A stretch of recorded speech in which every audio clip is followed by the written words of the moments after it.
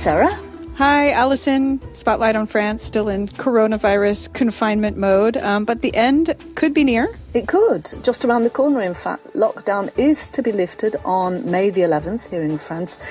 The date was announced by the president last week, and then this week the Prime Minister told us a bit more about what things were going to look like. We'll no longer need certificates, for example, to leave the house, and a lot of things like shops will reopen.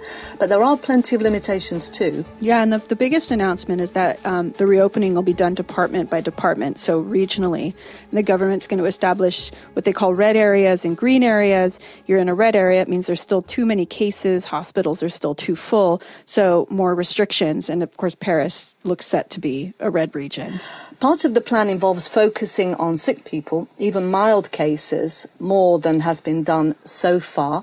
They'll be forced into confinement, whether at home or in hotels, and then there'll be teams of people searching for other people that they may have infected, which is something that doesn't happen today. Yeah, and there's talk of this tracking app that will alert us all if we've been in contact with people who are sick. It's extremely controversial and will be put to a vote in Parliament no matter what happens. Yeah, all businesses will be able to reopen, but with social distancing measures, so there'll be limits on the number of people allowed to work at any one time in an office. The government says it favours people working from home wherever possible. That will apply to us, for example, as journalists. Schools are going to be opening gradually with small groups. It's still extremely unclear how that will work.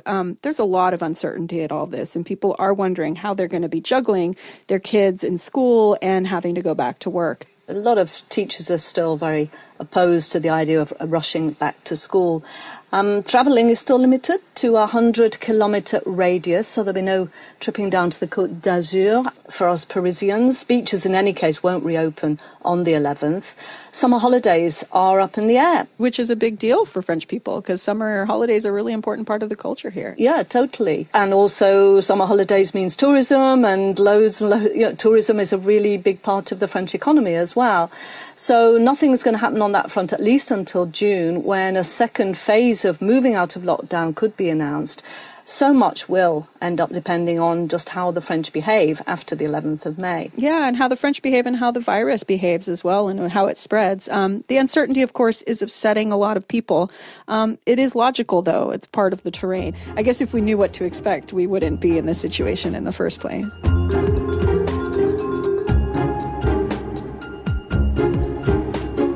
Now, Sarah, people working in the culture sector are definitely not celebrating here in France yet. There are no large museums or cinemas or concert halls that have been allowed to reopen yet, and they don't even know when they will. All the major festivals, whether it's Cannes Film Festival, Avignon Theatre Festival, and all the big summer music festivals have been cancelled. So this is really hard for people working often on a freelance basis in the cultural field, and obviously no films are being shot for a start.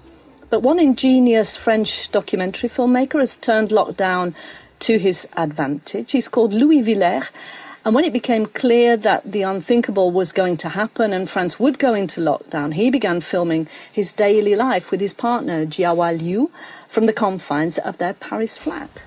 The state of confinement. Now, Villers began filming short videos on the 14th of March, so just before we went into lockdown. Louis just turns to me, he goes, "We're going to make a documentary?"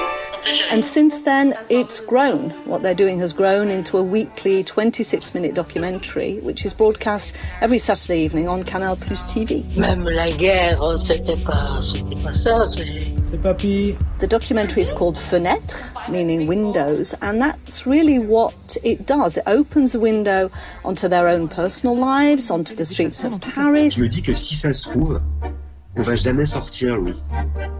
And because they talk to their friends and family via video links, we get a window onto a lot of other people's lives as well. Louis and Jiawa live literally just around the corner from me, I found out. So the neighbourhood is totally familiar. I can see the post office, the school, and sadly even some of the local rough sleepers. I've never met the couple, but they talked to me on the phone, of course, about how this really personal video diary became a way of charting in real time what it's like to live through these totally uncharted waters. We don't know at all where we are going with these videos, but we should start filming at the beginning of confinement, because I think this experience will change a lot of things for us personally, and for friends and for the world. So it will be very interesting to keep a trace, a record of us changing and of our questions. But you didn't know at that time that it might end up becoming this big thing. You've now made 6 episodes. There'll be 8 in total, broadcast every Saturday on Canal+, which is one of France's biggest private TV channels. Yeah, exactly. At the beginning, when Emmanuel Macron talked, he said, during 2 weeks you will be in confinement. We didn't know it was going to last like 2 months. We just wanted to post every day 1 video on YouTube to be sure that we capture our questioning at this exact moment. What were the main challenges for you, Louis? Because you're a documentary filmmaker who's travelled the world and is quite accustomed to being out in wide open spaces, and now here you find yourself in what is, I think, a fairly small flat. Is that right, on Avenue Saint-Ouen in Paris? It was easy for me the first days because everything was so new for us. What we could see in the street was completely new. The lockdown, the shop who closed, the first policemen who arrest people because they don't have that piece of paper to go to the boulangerie. You witnessed all of that from your balcony? Yeah, everything is shot from the balcony. So at the beginning it was easy to shoot, like I would have done any other report. And day after days it was more challenging to renew myself with like new images, of course, because I can only film my apartment, my girlfriend, and the street. So I try every day to find new images, new stories to tell. New ways to film Jiawa, whether she's cooking or waking up in the morning or receiving a birthday present that you managed to go and get for her by being rather clever, just walking 1 kilometre and then have a friend of hers deliver the present going another 1 kilometre, so you met in the middle. I really needed to fill like 6 minutes in the previous episode, so I had to find all these ideas, you know. Yeah, he was like, "Oh, it's your birthday? Thank God, I have something to film this week." And has making this documentary in any way changed the way that you see Paris? We have very different views of Paris because I'm coming from outside and I've discovered it very recently. And I think Louis has rediscovered it through my enthusiasm. And for me, I think that what this experience has done is that it's made me realize even more deeply what is it that makes Paris Paris.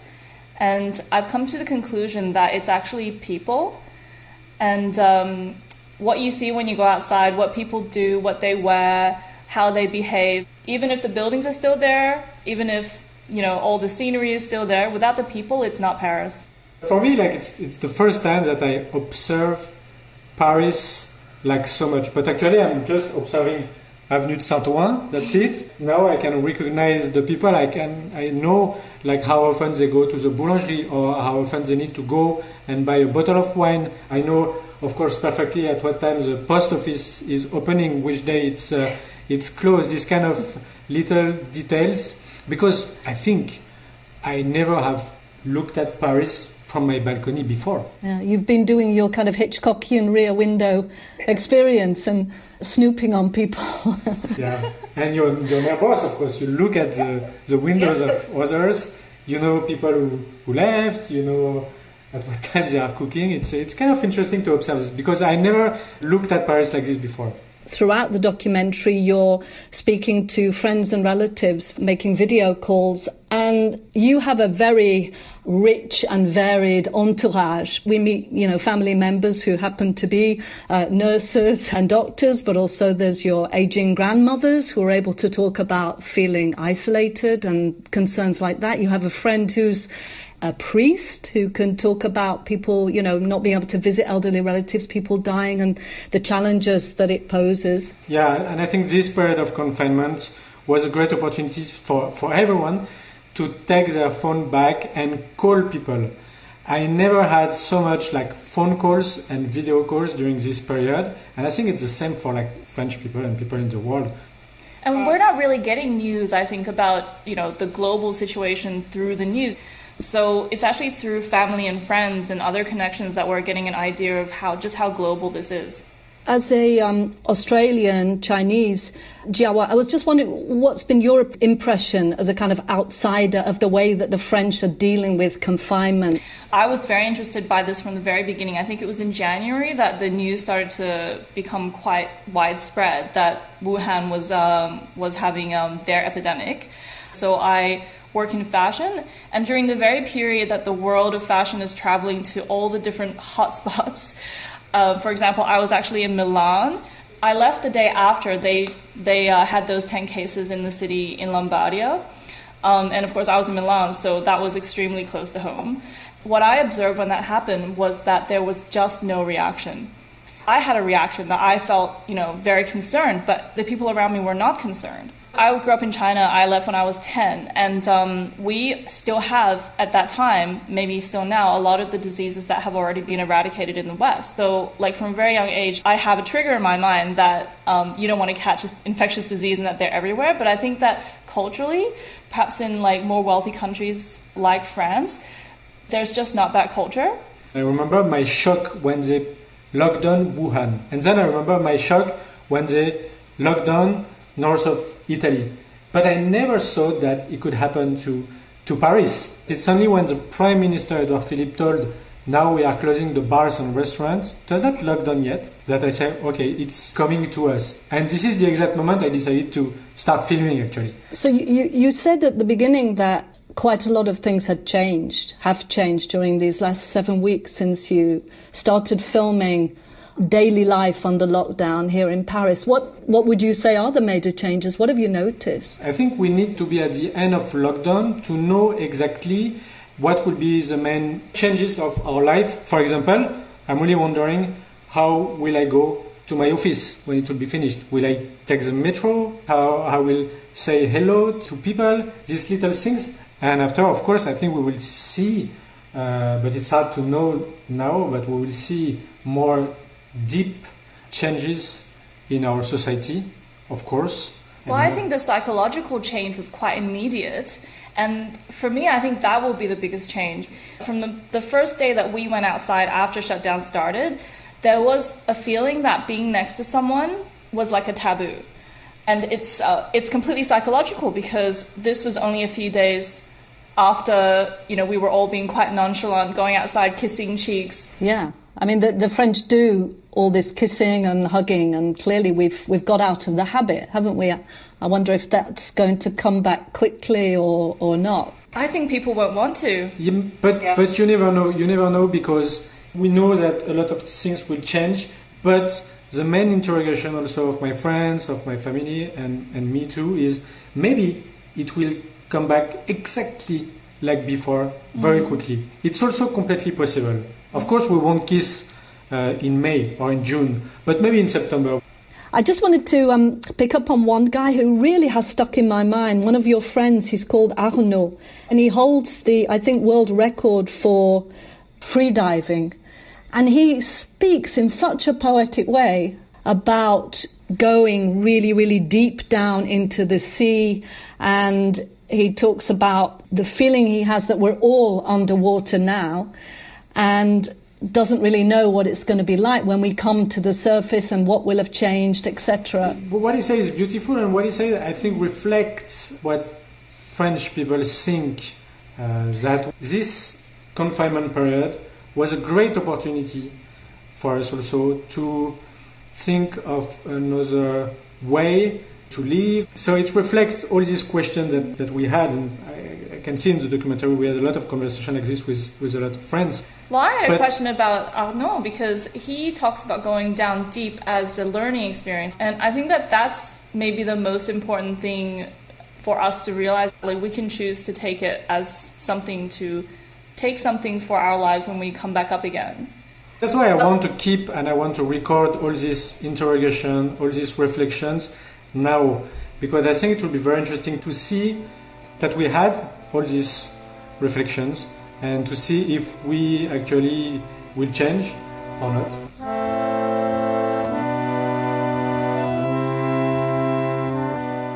So there's a very personal look into how some people are dealing with confinement, but this confinement has also interested researchers. And a group of sociologists at Sciences Po University here has been asking a cohort of people how they're managing it. It's actually a group of people, a cross-section of the French public, that they'd already been working with before the pandemic, and now the researchers are checking in with them every 2 weeks with a survey. Ettore Recchi is the project's coordinator, and I reached him. He was speaking to me from his apartment in Paris, and we talked about what they've been finding. He said that in the first survey, a couple weeks after the lockdown, they found that 40% of people knew somebody who's been infected by this coronavirus, but that actually their stress levels about the confinement were remarkably low. We posed a simple question: how do you feel about the lockdown? And we presented 4 alternatives, 2 positive and 2 negative. And the 2 positive were, the lockdown allows me to take a step back and think about my way of life. And the other positive was, the lockdown allows me to spend time on essential things like family, friends, and children. And 75% of respondents chose these 2 items over the other 2, which were the lockdown tires my nerves and the lockdown makes me waste a lot of time. So people were basically they were gravitating towards the more positive spin on it. Definitely. At first sight, it is surprising because we thought that people were panicking. And actually what we found out is what I've called the eye of a storm paradox. When people are confronted with extreme circumstances like earthquakes and tsunamis, there was a study on the Fukushima incident in Japan, and people there actually reported a higher sense of general health and subjective well-being. And that's exactly what we are finding as well. This isn't really necessarily like a philosophical approach by the French. It's kind of more human nature of saying, well, at least I'm alive. Exactly. The French specificity is that, after all, France has a quite strong welfare regime. And so even though there are extreme situations, I don't want to play down the extreme situation on some banlieues or some specifically poor neighborhoods and segments of the population. But as a general rule, there's a pretty robust safety net for people. Exactly. And most people didn't lose their job. They got quite robust unemployment subsidy and they kept their job and most of their salary. On a personal level for you, Are you more on the negative or the positive spectrum of things? I wish I had a garden. One thing that we found is that most stressed people are actually people doing teletravail, that is working remotely from home and not going out frequently.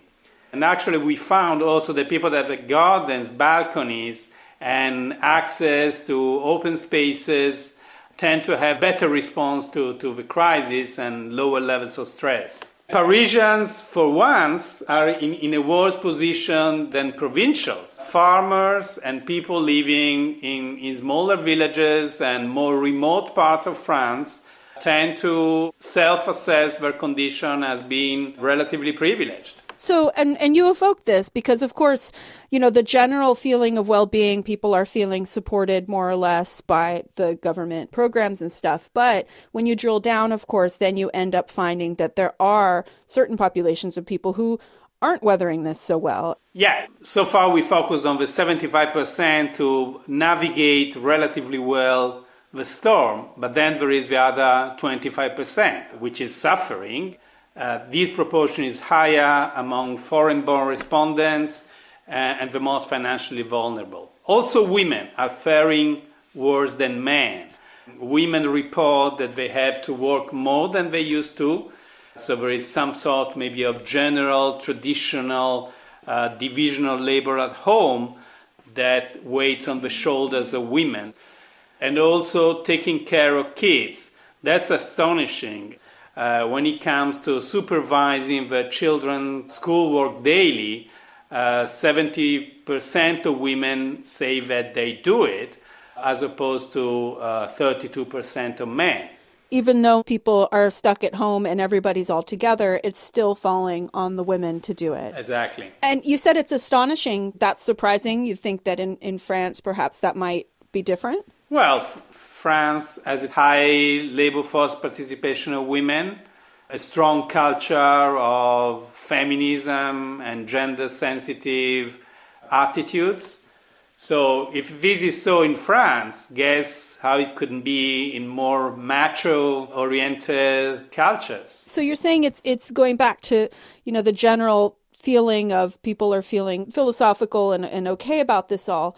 But then you also realize as we move towards getting out of the lockdown, there is a lot of uncertainty, and people don't like uncertainty. Uncertainty is the catchword that we will put up front in our second report.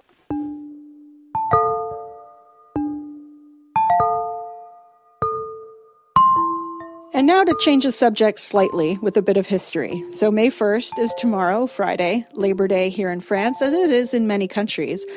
Traditionally here, it's a day of really big union marches. Yeah, this year, of course, is a bit different. We're confined. Yeah, for sure. It's interesting to know that the origins of the day actually were in the fight for the 8-hour workday, which, if you think about it, is also interesting given how work is being so disrupted today by this pandemic.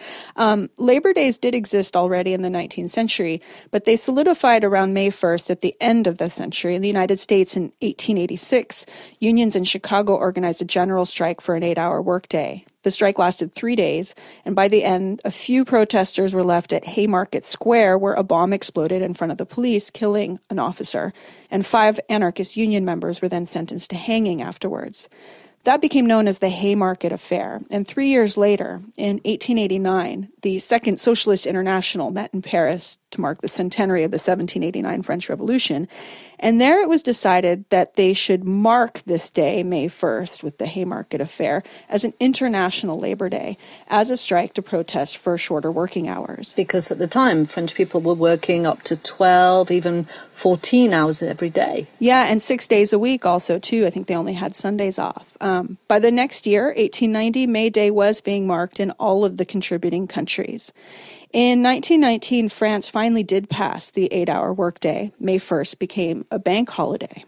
One of the traditions you might see here in France is that of muguet, or lily of the valley. Yeah, it's sold on many a street corner, and it smells really nice. Yeah, and flowers have been associated with May 1st really since the beginning, since the 19th century. At the beginning, it was an eglantine rose, this pink flower. Lily of the Valley replaced it. It's a spring flower. Some say that King Charles IX would offer Lily of the Valley to the ladies of the court in the 1560s. In any case, the Unionists and the strikers started wearing them tied with a red ribbon. And Lily of the Valley became formalized in 1941 by Maréchal Pétain, who was the leader of France under the Vichy regime. He made May 1st the day of work and what he called social concordance, kind of trying to tie together this idea of work and family, patriotism. He got rid of the pink eglantine because of the socialist, communist undertones and went back to the white Lily of the Valley. And today the holiday has gone back to its union roots, though. Unions organize marches every May 1st. Especially here in the capital.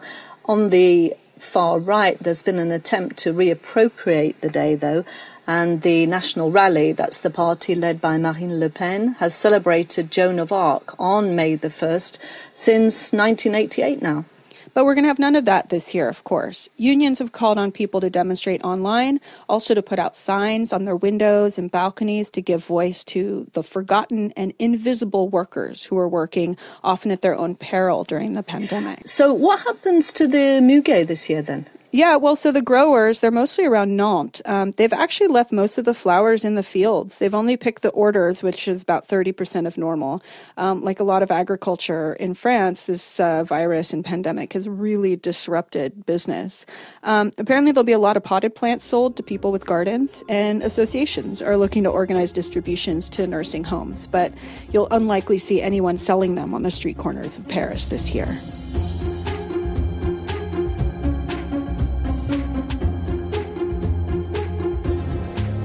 Well, this is the last show for a while. Not that we've been beaten by the virus. Sarah, you're off on maternity leave, abandoning me. Yeah, all for a good cause anyway. Well, we think so, yeah. So the future of Spotlight on France is, like everything else at the moment, uncertain. We really can't tell you when we'll be back. But if you enjoy the show, if you have ideas of what you might like to hear about and you want it to return, please let us know.